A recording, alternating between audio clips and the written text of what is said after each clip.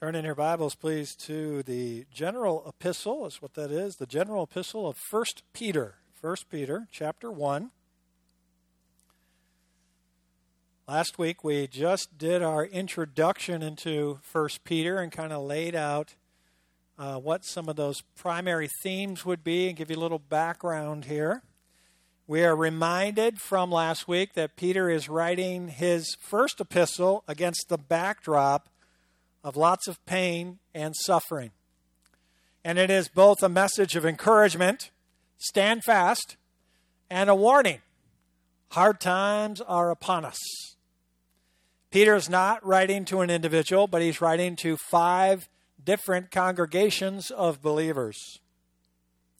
These local churches would have been made up of both Jews and Gentiles. Although their backgrounds were different, they all shared very common ground. They were all believers. They were all part of the body of Christ, and they were all facing intense persecution for their faith. That's an important aspect here that we need to keep in mind. It's not just that they were suffering. It's not just that they were having a hard time. It's that they were suffering and being persecuted because of their faith. Now, there are several themes in 1 Peter that we'll address throughout this epistle. There's the theme of suffering, which brings glory to God. That is, again, the idea of suffering for your faith. Then there's the second theme throughout 1 Peter, which is instructions to Christians as how they should be living as they're going through this suffering for their faith. What should be their mindset? What should be the goal? How are they going to get through that? Then they are actually instructed as they're going through that, and actually, just in a few verses later, in verse 6 in chapter 1, they're instructed that they should rejoice. And then again, greatly rejoice, for they are bringing glory to God in the midst of their suffering for God.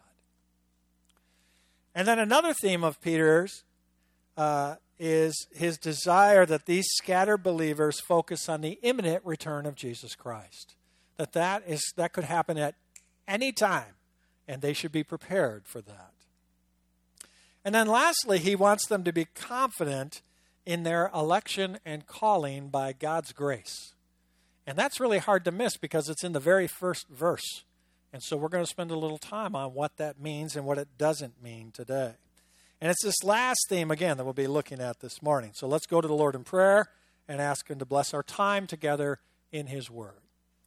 Heavenly Father, thank you, Lord, again for all of these believers who are gathered here today. Lord, we know some are traveling. We know some are ill. We know some, Lord, are helping others. We pray, Father, that you would be with them. We missed them this week. We, Lord, pray for those who are at home who are struggling with different types of illnesses or, Lord, different things. I pray that you would comfort their hearts as well and encourage them. And perhaps, Lord, someday soon we'll all be together again, worshiping soon together.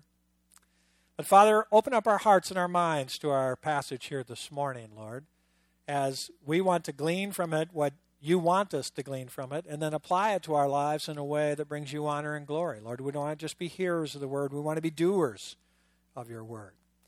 So, Father, help us to do that this morning. In Christ's name we pray. Amen. Now, again, Peter is addressing his book to those who reside as aliens. You can see that right in verse 1. Let's just look at that again. Peter, an apostle of Jesus Christ, to those who reside as aliens, scattered, that's that word diaspora, throughout Pontus, Galatia, Cappadocia, Asia, and Bithynia, who are chosen. Now, some of you have it slightly different depending on whatever translation that you're using. Some of it says, to the elect aliens, or to the elect foreigners. But actually, in the Greek, the chosen, or the elect, it's the same word there in the Greek, is actually at the very beginning of the sentence. And in Greek language, that means the emphasis is on that. So he says, this book is addressed to those who reside as aliens, scattered again, and those areas are all northern regions of modern Turkey. That's where they would have been, those 5 different areas. Now, these churches may have been founded by converts from the day of Pentecost when Peter preached. That's what some folks think. Could have been on Peter's missionary journeys into that area. Could have been by converts from the Apostle Paul from nearby regions where he preached. Remember, he was forbidden by the Holy Spirit to go into Asia and Bithynia. Or it could have been some combination of these. But either way, we have 5 different congregations of believers. And they're a mix of both Jew and Gentile. Now, again, the theme here that Peter wants, what he's trying to, his goal, his aim, is to encourage their faith and strengthen their hope in the Lord because they're being persecuted for their faith. He wants them to be prepared to endure as the storm approaches. And he wants them to know, you already know the storm is approaching. I want you to know the storm is here. You're already facing it, and it's already happening.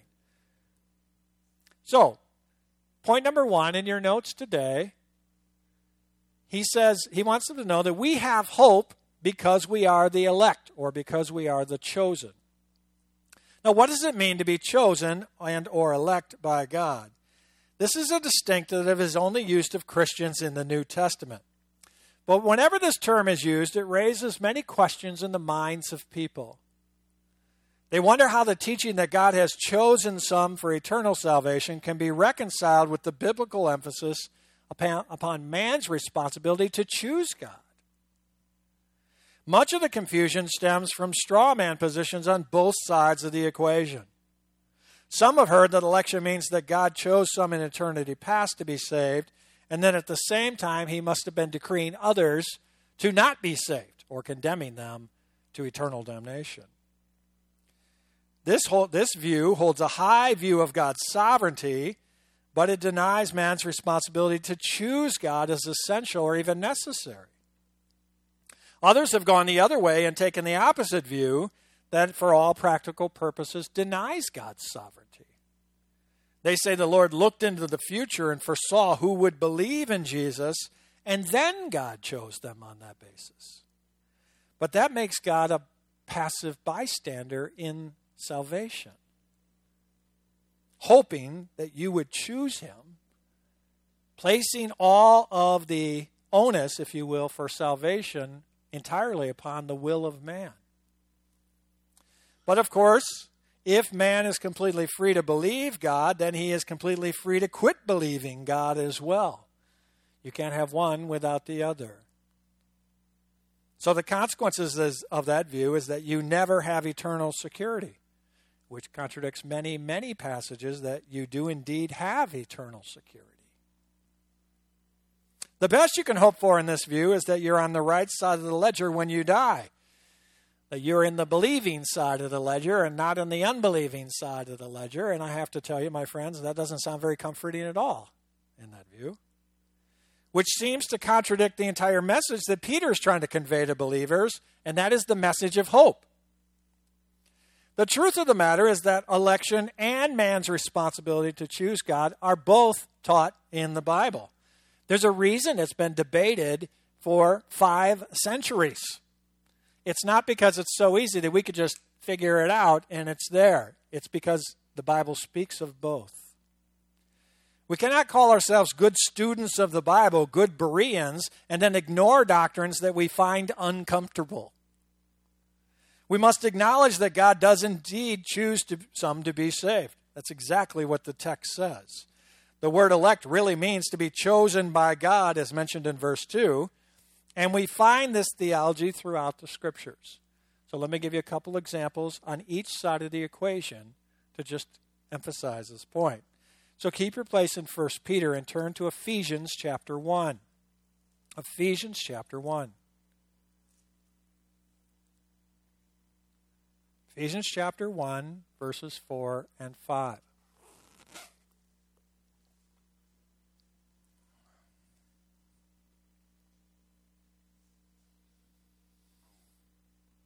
I'll actually start off in verse 3. Blessed be the God and Father of our Lord Jesus Christ, who has blessed us with every spiritual blessing in the heavenly places in Christ. Verse 4.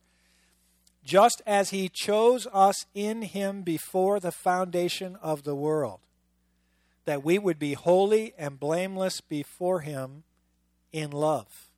He predestined us to adoption as sons through Jesus Christ to himself, according to the kind intention of his will. Now turn to Romans chapter 8. Romans chapter 8.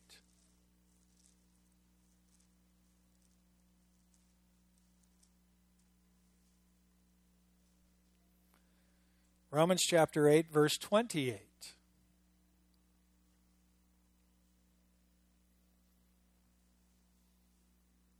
And we know that God causes all things to work together for good to those who love God, to those who are called according to his purpose.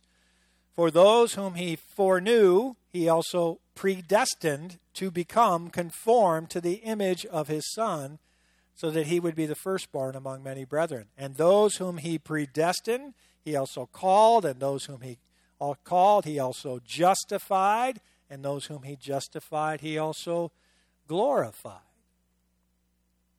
Now, there are many, many other passages regarding this idea of election or chosen, electos in the Greek.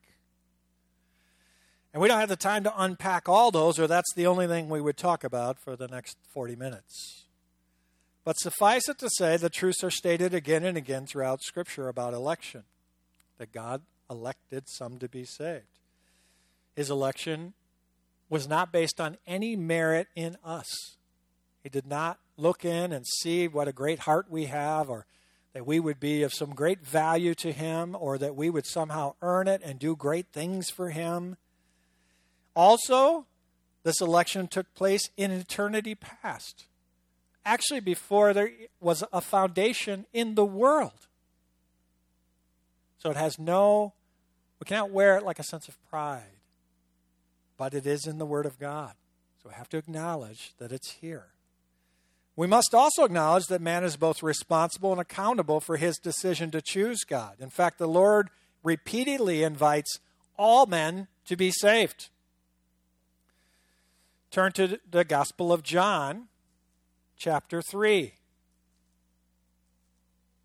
You might not even need to look there. Verse 16. For God so loved the world that he gave his only begotten Son, that whosoever or whoever believes in him shall not perish but have eternal life. That kind of sounds like it's man's responsibility to choose God. Whosoever. Now go to Romans chapter 10, verse 13.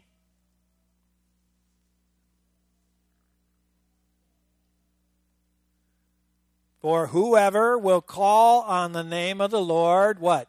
Might be saved, could be saved, should be saved. There's a potential to be saved. Shall or will be saved.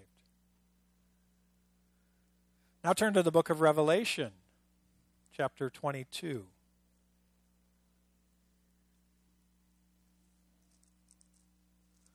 Revelation 22, verse 17. This is one of the last things that is said in the book of Revelation by Christ. The Spirit and the bride say, "Come." And let the one who hears say, "Come." And let the one who is thirsty come. And let the one who wishes take the water of life without cost. So here we're seeing both sides of the equation, again, repeatedly. And I'm just handpicking a few verses, but we could go on and on both sides of the ledger. That's why it's not an easy doctrine for us to work through. And just as we saw examples on one side, we see examples on the other. These truths seem paradoxical in our finite minds. But I want you to be rest assured there's no confusion in God's mind in how these two things work together. There's no contradiction. There's no conflict. There's no chaos in the mind of God and how these two things work together. One illustration that I found helpful here is that of a railway track.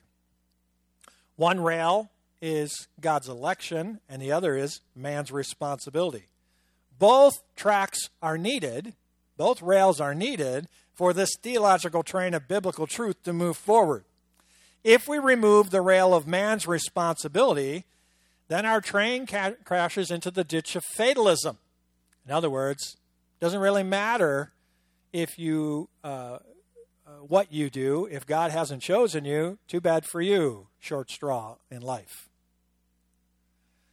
If you remove the rail of election, then we have a God who's sovereign over all things except our salvation, and then we end up with a very man-centered theology and no assurance of eternal life. So both are necessary, even though it's hard for us to comprehend how those two things work together. And I want you to recall also that these were given as a source of hope for believers who are being persecuted, not as a theological construct for them to ponder over for the next 500 years. It really is meant to encourage their hearts in the midst of suffering. So keep that in mind in the context of what's going on in this letter. Also, now go back to 1 Peter here. So point number 1, we have hope because we are the elect, or because we are chosen. We have hope. And I'll bring this together for us in the end if we have time, which we may not. Okay. Point number 2, you are elect by the foreknowledge of God the Father. You see that in the beginning of verse 2. According, he says, right?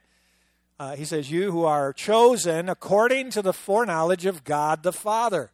So you are elect by the foreknowledge of God the Father. This verse tells us why believers are elect and chosen by God. It is according to the foreknowledge of God the Father. That word foreknowledge means to know beforehand. Again, foreknowledge does not mean that God looked into the future and saw that you would believe. That's not what that word means. I know sometimes we like to make it seem like that's what it means, but that's not what it means. Though God is omniscient and knows all things, his foreknowledge is not referring to the fact that he knows facts, but rather that he knows people in an intimate, saving relationship. What does that mean? That means before time began, God knew you before you existed. How does that happen? That's what it means. Before there was a world, before there was a foundation of the world, he knew you intimately, an intimate, saving relationship. God knows what's going to happen in salvation because foreknowledge means that he pre-planned, predestined, preordained, and then made it happen. That's what the word foreknowledge actually means. He has predetermined, predestined, preordained. It means God made an effective choice. We see this in both the Old Testament and the New Testament. Jeremiah 1:5, you don't need to turn there. Before I formed you in the womb, I knew you. What? How is that even possible? Before you were born, I set you apart, and I appointed you as a prophet to the nations. Jeremiah was not even born yet. God knew Jeremiah in a saving, intimate relationship and called him to be a prophet to the nations before he was even born. God is not saying he knew Jeremiah would accept and follow him and one day be a great prophet. He's saying, I knew you in a saving, intimate relationship way and ordained that these things would happen, and that's why they happened. God is not saying that he knew Jeremiah would accept and follow him and be a prophet. That's passive. The actual tenses of the verb are active. God is the one who's doing this. Now turn to the book of Acts, chapter 2. Acts chapter 2.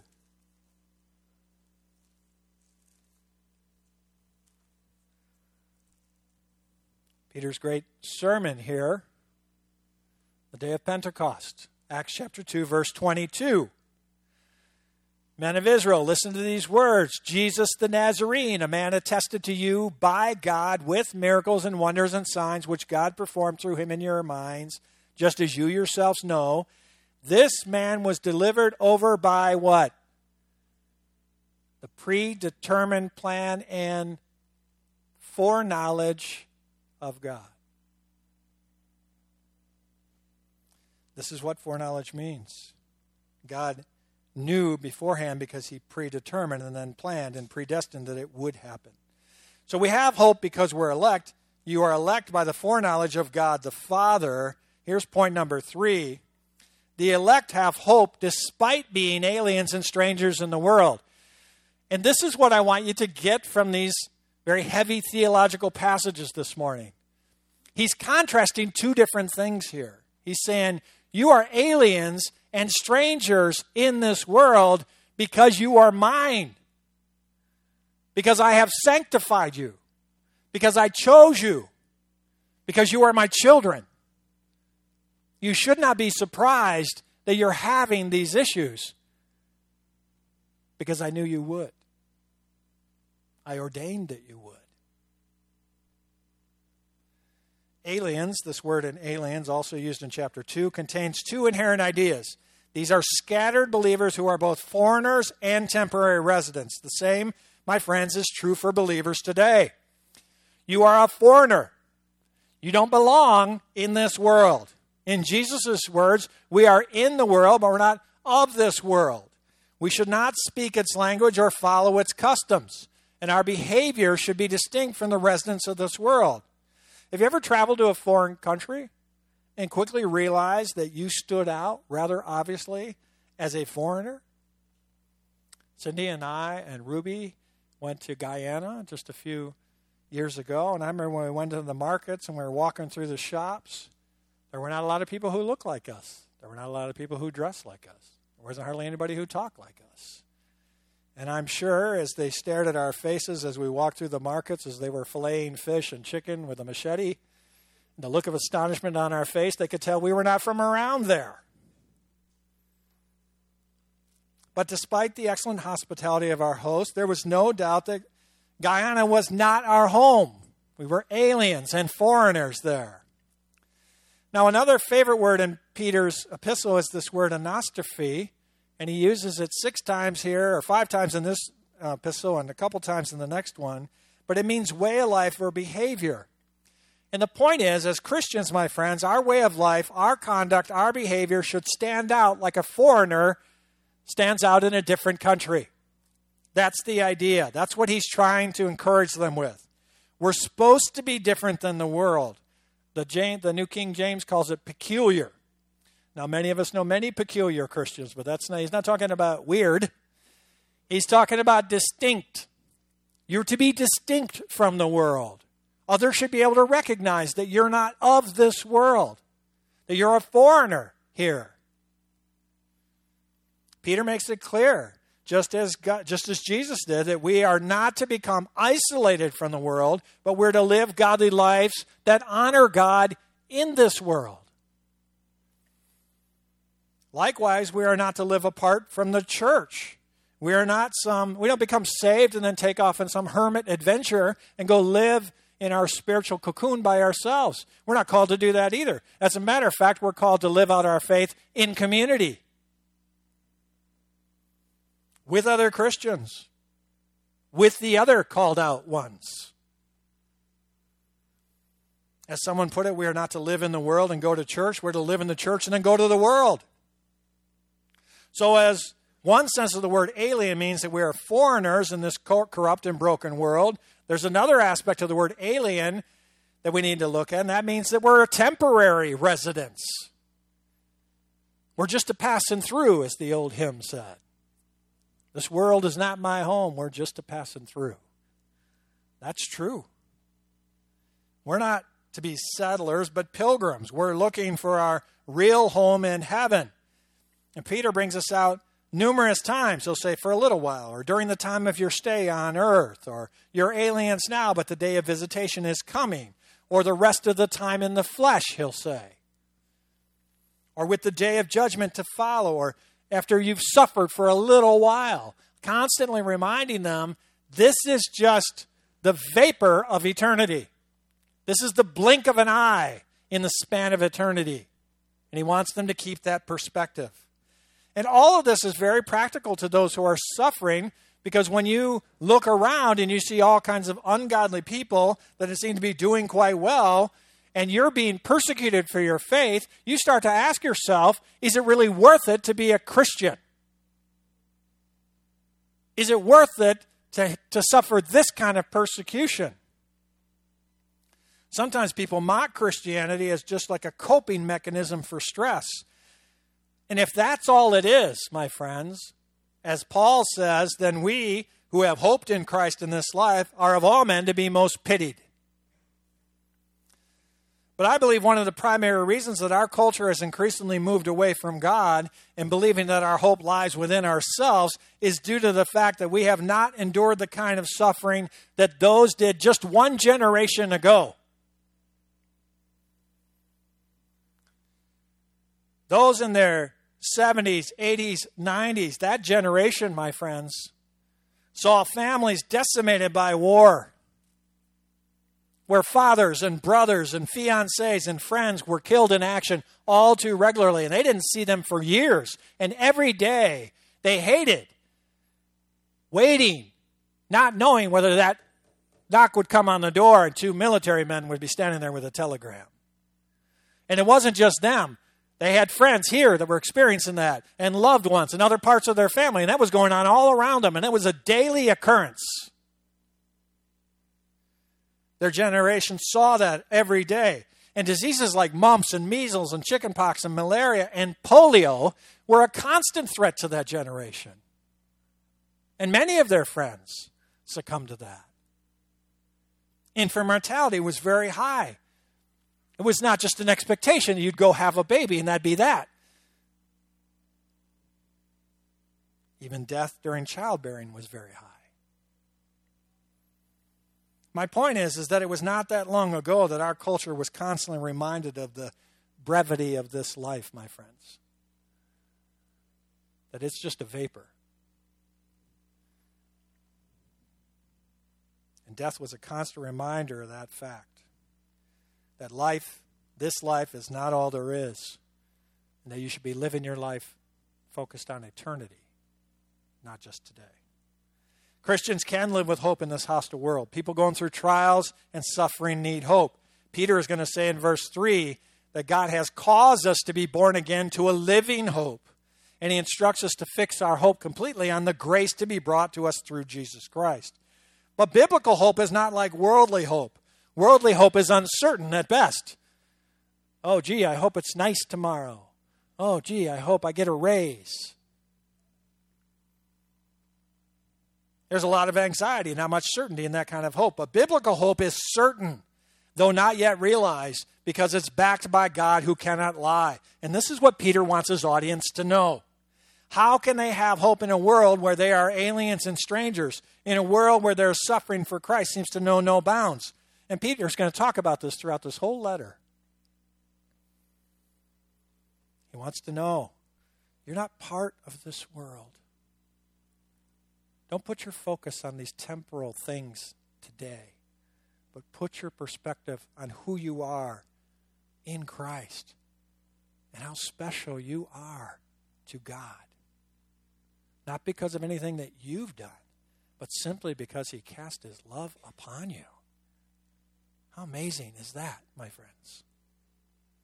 We are strangers in this world. What does that look like, my friends? I'll tell you what that looks like. It means that you should expect some suffering or be considered a little bit peculiar in this earth. And we are not part of this world, therefore, at times will be misunderstood and hated and persecuted. And the elect and the strangers of this world, because their home is in heaven, they do not bear the marks of this world's culture. So let this encourage the believer, especially when they're persecuted for being different. The same thing happens today, my friends, whenever someone is saved. Nothing is the same as it used to be the moment you are saved, is it? Everything has changed because you aren't the same person. You are not the same person you used to be. Now you're a stranger to people you've known your entire life. That's hard for Christians to deal with sometimes. Peter wants them to know there's been a change in your life. You now belong to God. That makes you a stranger and an alien in this world. What does that look like in real life? Let me just tell you quickly. I'll give you some examples of what this looks like. If you're in business and you've decided as a Christian not to cheat, not to lie, not to be dishonest in any way, if you've decided to deliver what you promised to deliver, you're a stranger in this world. If you're a husband or a wife and you've decided to be faithful to your spouse because you're a Christian, you're a stranger in this world. If you're a teenager or a young 20-something and you've decided to do your work as unto the Lord, not as pleasing men, not just chasing up the corporate ladder, not trying to build your bank account, but you just want to do whatever you do to be pleasing to God, you are a stranger in this world. If you're depressed and discouraged and you have said, no, I won't turn to drugs or alcohol to handle my problems, you're swimming against the tide. You're a stranger in this world. If you're working in an office where profanity and loose talk are the accepted norm and you've decided not to join in, God bless you, my friends, but you're a stranger in this world. It's not a question of isolation from the world. It's a question of being in the world and not of the world. That's our condition. We are strangers in this world. Peter wants them to understand that they not just haphazardly suffering because they somehow drew the short straw of life. Instead, he wants them to know that they are loved, in fact, chosen by God unto salvation to accomplish his will for his glory. That they are indeed special to God. They are his children, adopted into his family. And even that was not some random choice. He foreknew them and then predestined and pre-planned and foreordained for that very thing to happen. God did not simply observe them or have information about them about some future time in history. Instead, he chose them according to or consistent with his plan and purpose long before there was even a people group formed. He knew them in a saving relationship and called them to be the ones that serve him, not based on anything they had done, but simply because of his grace. And that brought these believers great hope and comfort, and it meant to do the same for us today. Look again at what Paul says in Ephesians 1:4-5. Let me just read it for you. For he chose us in him before the creation of the world to be holy, to be set apart, to be blameless in his sight. In love, he predestined us to be adopted as sons and daughters through Jesus Christ, in accordance with his pleasure and his will. Peter instructs his readers that God's divine initiative has operated in their lives even before they were aware of it, even before they were born. It is this purposeful plan of God, larger than an individual's life, that forms this foundation of hope and encouragement that Peter wants to talk about with them. All right, my friends, well, we're out of time. We'll continue to look at why, as believers, we should have great hope when we're suffering for Christ next week. But for now, know that God chose you before time began. He didn't choose you because of anything you did or would do. He chose you before the foundation of the world. But just because he chose you does not mean that you don't have any human responsibility and accountability, or that they're not necessary, because that would contradict Scripture as well. And we would all be wise to ensure that we keep both sides of these things in the same balance that Scripture does. And just because our finite minds struggle with these concepts does not mean there's any confusion or mixed messages in the counsel of God. Lastly, even though we're aliens and strangers in this world because of our faith, that does not mean that any suffering we endure for him is just bad luck, or that there aren't any intended meaning or consequences. In fact, it means just the opposite. It means that God has chosen you for this specific purpose, and through it all, he will transform you more and more like his Son as you accomplish his will and also bring glory to himself. That is what he's saying in the first part of 1.2 verses of this epistle. Well, my friends,